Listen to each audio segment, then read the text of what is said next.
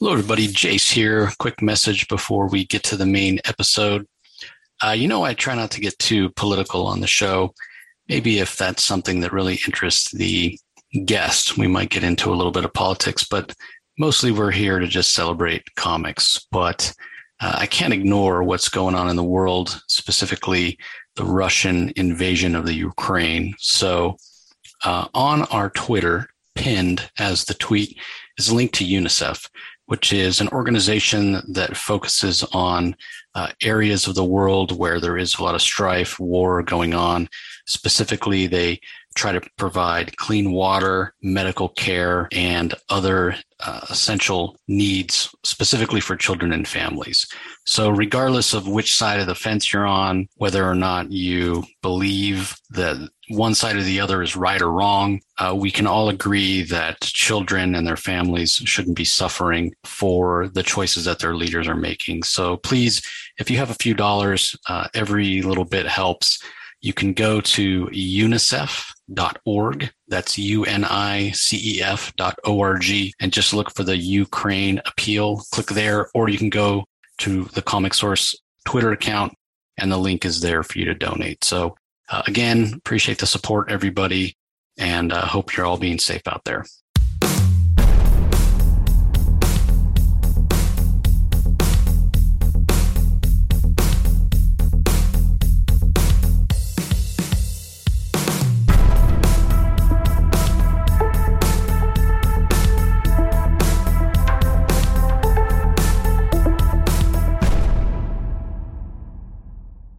Hello, everybody, and welcome to another episode of The Comic Source. I'm your host, Chase, along with Blake Whitlow, who's created the amazing Spawn reading order that we're using to go through and celebrate 30 years of Spawn, 30 years of Image Comics. So if you want more details, go back and listen to the episode yesterday. I dropped it all like I usually do, explaining how this got started, how we're celebrating 30 years of Spawn, what you can expect going forward. So all that being said, we're going to go ahead and dive into the issue for this episode.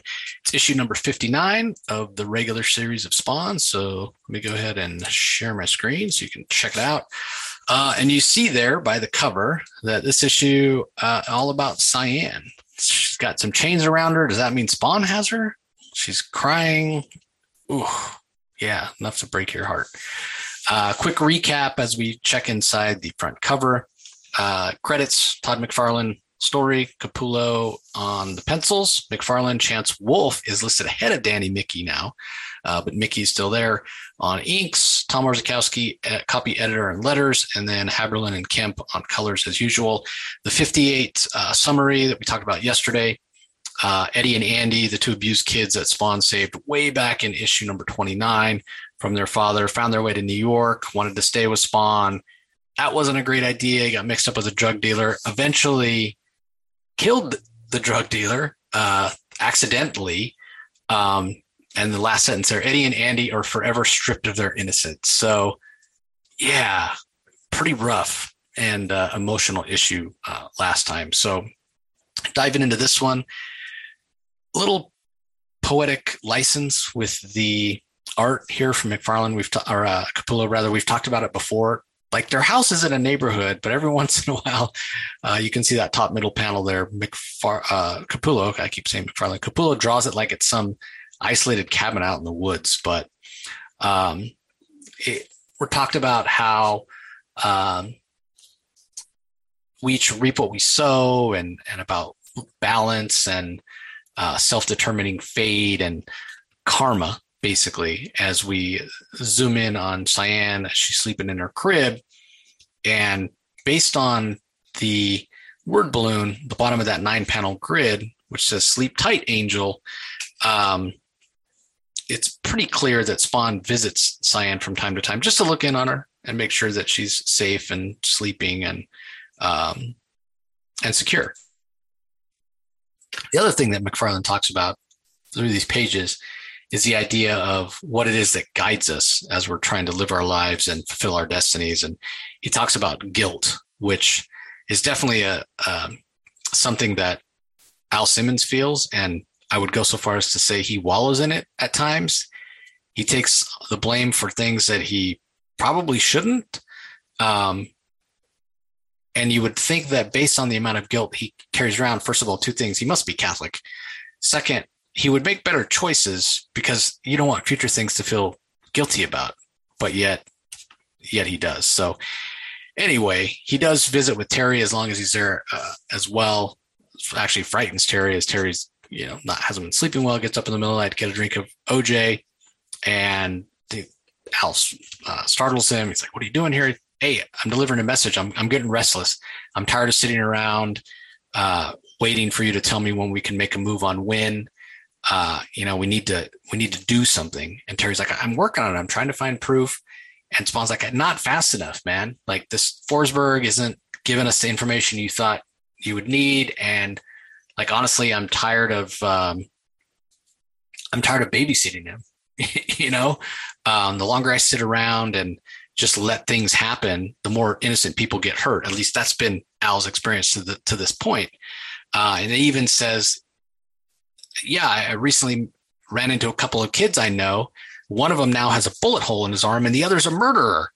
So again, it's kind of stretching it. I don't really think that Eddie murdered that guy, but again, Al's got to kind of wallow in this existence and sort of self-pity. So yeah, I think that's just Al's mentality of it, because he's a killer. He kills people all the time. That was his job. And he's killed quite a few people since then. He literally has a throne of dead bodies. So I think what he deems as murder is kind of up in the air. Like, he's not the most reliable source on what is and isn't distinguished as murder. Maybe to him, everything is murder. Doesn't matter what the reason is or anything. Like, it led to someone dying. That's murder to him. Yeah, he definitely has a skewed perspective. And that's no more clear than when his response to Terry's question. Terry's like, "Well, what do you want me to do?" It's like, "Do anything. Speed up this detox of Forsberg. Like, I'm tired of living this nightmare while you're sleeping with my wife." Like, it's like, damn. He still won't let go of that. Yeah, he won't let go. Dude, she's not your wife. You were dead for 5 years. She's not your wife. But again, yeah, he can't let go. Then Terry kind of yells back, like, "Back off, man. I'm pushing this as hard as I can. You've got to be more patient." So yeah, not the best situation. Of course, the ruckus attracts Wanda, and right as she turns on the light, Al teleports away, and Terry goes to work the next day, and he's thinking, yeah, he really needs to find whatever it is he needs to find so they can take the next step and take out Wynn. So Wanda and Cyan spend the day together. We get a couple of pages here, or at least one page anyway, of their kind of their day, and just told about how much Wanda appreciates her child and loves spending time with her and whatnot. While on the flip side, we get Al's perspective, and the guilt, back to the idea of guilt, the guilt that he was never able to give Wanda a child, and how he's tortured by that fact. And that's part of why he threw himself into his job and became the killing machine that he was for Wynn, because he was, in a way, he was punishing himself for not being able to give Wanda what she wanted. So yeah, even before Al Simmons was a hellspawn, in a way, he lived somewhat of a tortured existence in a lot of ways. And for that reason, when he died, we're told that Wanda thought, well, at least now that he's dead, his soul can finally rest in peace. And that's what she hoped for. So obviously she didn't get her wish. Those prayers were definitely not answered. So Spawn's finally tired of sitting around waiting for Forsberg to get the answers and that he's seeking. And so he gives Forsberg an ultimatum. Again, Forsberg, not all there, still traumatized by the torture and starvation and all the trauma that he's been through. But Spawn does give him a deadline, like, "Hey, I'm leaving. You got 3 hours to come back to your senses and tell me what I need to know.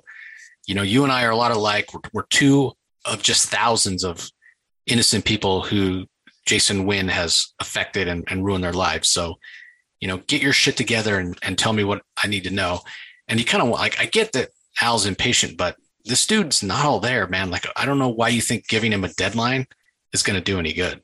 Like he's under huge amounts of mental duress. What Al doesn't seem to understand is like when people go through traumatic experiences like this, they relive that pain every single day. So to everyone else, it's like, dude, it's been like 5 years. Get over it already. But for the person who's affected, it's every single day.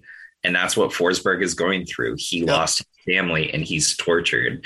Al has enough decency to recognize that they're both affected. We were talking a few episodes ago when Forsberg was first introduced that they are very similar and almost paralleled in some regards because they were tools that Jason used to achieve his own ends. And Al's acknowledging that here, but he's so self-centered. He's like over years of mental torture and drama in 3 hours or else. It's like, yeah, sure. That's really going to make him relax, Al. Yeah, it's really, really not. So as Al heads off to do whatever it is he's going to do, the scene turns to Jason Wynn and, Terry, he just doesn't learn his lesson. Like you've been searching for information on Jason Wynn. Now, previously that your search for information on Jason Wynn is part of, along with Al stealing a bunch of weapons that you knew where they were, got Wynn's attention and had him framing you and trying to kill you and your family. So now you've gone into Jason Wynn's department. You've got a promotion into his department. So you can try to get close to him so you can find even more information, but you're still not covering your tracks, dude, because it's been found out. Like they've basically cross-referenced all the warehouses, all the places where they've had issues with their weapons being destroyed or being found or just whatever problems they've had. And they're cross-referencing it with files that Terry Fitzgerald has used his top secret access to gain knowledge of. He's accessed these files, and these files match up with where they've had problems in the world. Like, you could not have a bigger smoking gun. And so, Wynn says, well, I guess we just found our leak and the reason for all of these coincidental disasters. So Terry's right back under the hot seat. He is really not a good, secret agent guy. Like, he's just not. And maybe that's why he was always, in more of the translation side of things or, analyst side of things rather than an actual operative. So paper pusher, like he wasn't cut out for this. No, he's not. He's terrible at covering his tracks. So meanwhile, Cyan and Wanda are continuing to enjoy their day. Cyan's coloring, the phone rings. Wanda goes to answer it. Nobody's there. When she goes back into the other room where Cyan is, Cyan's not there. So she checks all her usual hiding places. And to her dismay, she cannot find her anywhere. And then when she goes to look in her room, she sees a shadowy figure with a red cape grab Cyan and then disappear as Wanda passes out. So she immediately calls the cops and says, hey, this guy Spawn, again, known to the police, has kidnapped Cyan. I mean, what is she's supposed to think? And interspersed in there, we see apparently where Al went was to get his weapons. He is tired of waiting to take out Wynn. He's given Forsberg the deadline. He's going to go arm up. He's going to go back, get the information he needs from Forsberg, whatever that is, and finally take out Wynn, apparently. So meanwhile, Terry comes home from work, finds out, obviously Wanda had called him, and, she tells him that Spawn's the one that appeared to be there and take Cyan. Terry's obviously shocked because he knows that Spawn is actually Al Simmons, Wanda's ex-husband. Why would Al take Cyan unless it's out of jealousy? And Wanda, after the police finally leave, Wanda kind of berates Terry, saying, I know there's something going on. I know there's something you're hiding from me about Spawn and yourself. Like, what is it? Terry's not about to tell her, right? What can he say? Your ex-husband is alive. And I think maybe he's jealous of our relationship. So he took Cyan. Like, yeah, that's not, I can't blame Terry for not coming clean. Although he might've been better off had he done it. So meanwhile, Terry, who's been to Rat City several times, has drawn the police a map. So they can go and crack down in the alleys and try to find Cyan and get her back. So that's exactly what they do. And they don't even bother to ask any questions of the homeless. They've been around the block. These guys know that these homeless cover for each other. They have each other's backs. And so they pretty much just head right to the center of Rat City. And of course, what they find there is pretty shocking. All the dead bodies, all the rotting corpses being chewed on by rats and cockroaches and worms, and Cygor's body. Like, this is pretty horrific. And Al, who had just been about to return to the alley, is watching this from above and is thinking of this as a declaration of war. So does that mean Spawn's going to start shooting, and I'll put this in quotes, innocent police officers? Because we know Wynn has plenty of police on his payroll that are crooked. So who knows how many of these guys are actually, double dipping, working for NYPD and working for Jason Wynn. But we'll have to wait for next issue to see how that plays out, because we find out who really was behind the abduction of Cyan as we turn to the next page. There's Cyan coloring. There's Violator in his clown form. And he has kidnapped Cyan just to drive a wedge between Terry Fitzgerald and Spawn and Wanda. Don't know if he realized that they were working together, or if, there was some sort of rekindled friendship that could possibly threaten what he and Malbolgia would like to see, what Jason Wynn wants. And it's kind of interesting because it wasn't so long ago that the Violator was saying, hey, I can't help you, Wynn. You got to do it yourself. You got to take out Spawn on your own, so that Malbolgia will realize that humans don't make good hellspawn. They don't make good officers in my army. But now, I don't know, maybe much like Spawn, who's grown impatient, maybe Violator grew impatient, and he's decided to stir the pot a little bit by kidnapping Cyan. So, it appears to have worked, because Terry and Wanda are convinced that it was Spawn that took Cyan. So, poor little Cyan, she's done nothing and never hurt anybody, but kidnapped by this grotesque creature from hell. Pretty bad place to be, I'd say. Yeah. We saw, I think, all the way back in like issue 50. It was either 50 or 54. Violator has apparently been planning to do this quite some time. He was the clown at Cyan's birthday. Yep. So he's been hanging around the Fitzgeralds for some time. So I don't know if he's doing this to get back at Spawn. His motivations are unclear. And that is a consistent thing surrounding Clown. You never know what he's going to do next or why. He's very much a creature of chaos. Whatever idea he has, that's the best possible idea for him. And at that moment. Yeah. And he's just a cruel, unusual little creature. Yeah. And interesting to follow up the last issue with the two boys who'd suffered physical abuse at the hands of their father, who showed back up, 25, 30 issues later, to follow that up with a kidnapping of a 2-year-old little girl. Pretty rough, pretty couple rough issues for kids in the Spawn universe. The other big thing here, like we mentioned, is Jason Wynn now knowing that Terry Fitzgerald is on to him, so to speak. Is the leak has been causing him all these problems. We saw last issue with the 3 talking heads, mentioning the continuing foreign policy failures of this president, the pressures on Wynn to resolve these issues. So it's Terry Fitzgerald's in a really bad place again, all of a sudden, because he doesn't know how to cover his tracks. It might be time to really pull the trigger for Terry and Al to really pull the trigger. And so it's almost the worst possible time in terms of what's good for Terry and Al, and the best possible time in terms of what's best for Jason Wynn and the Violator, for Cyan to have gone missing, for Cyan to be kidnapped.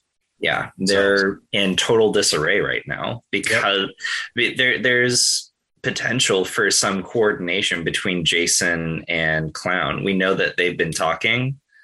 We know that they've been dealing with each other. So perhaps after Jason found out that Terry was involved with all this, maybe he had a talk with Clown like, hey, take the Fitzgerald girl. Yeah, definitely. And will Al go to war with the police? That's a whole nother can of worms. So again, great art, a lot of emotion in the story.